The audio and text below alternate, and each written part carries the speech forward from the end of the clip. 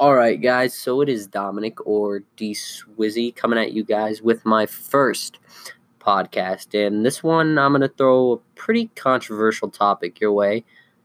That topic being illegal immigration, more specifically on our southern borders, because this whole thing kind of revolves around the wall. Now, I'm gonna start off by saying that I'm a pretty conservative dude. You'll find me on the right of most subjects, and I am very much for building the wall and securing our borders a little bit more.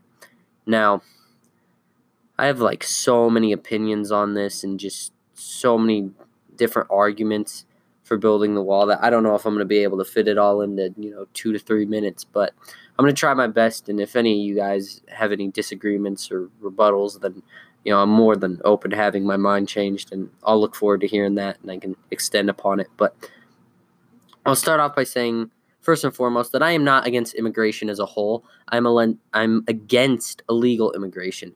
I feel like there needs to be a process, and I believe that's totally fair. I think it's kind of the same as, locking your doors at night and having criteria to let someone into your home. For example, you probably want to know who you're letting into your home. You want to know why they're at your home and things like that. And I just feel like having a process to get into our country is virtually the same as that. If we let people come over our borders illegally, then although people will come over with good intentions and intentions of bettering the lives of themselves and their family, if we're letting people just come in freely, then we also are letting in the bad ones that commit heinous crimes and, murder and things like that. And I was reading about this woman in California, and her name was Bambi Larson.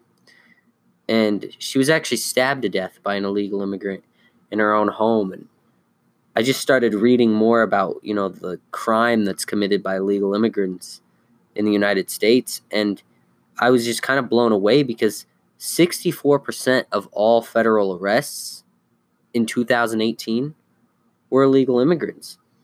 24% of federal drug arrests were illegal. 25% of federal property arrests were non-citizens, and 28% of federal fraud arrests.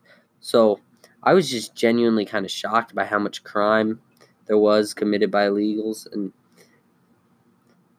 that's not just it. I think along with crime, you also just have to look at how it affects the economy. And I just think that our borders do need to be a lot more secure. I mean, you look at a state like California, which has the highest illegal immigrant population, in the entire country, as well as, the highest homeless population.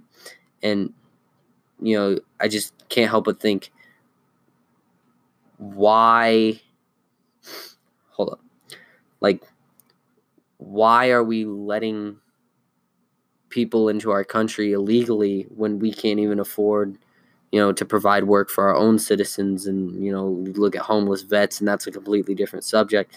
But I just think there's so many reasons to have more secure borders, and I feel like a wall would really help with that. But with that being said, I'm still very much for legal immigration. I'm still very much for a process for getting into this country. And that's really about it. I'm curious to know what you guys think, and thank you.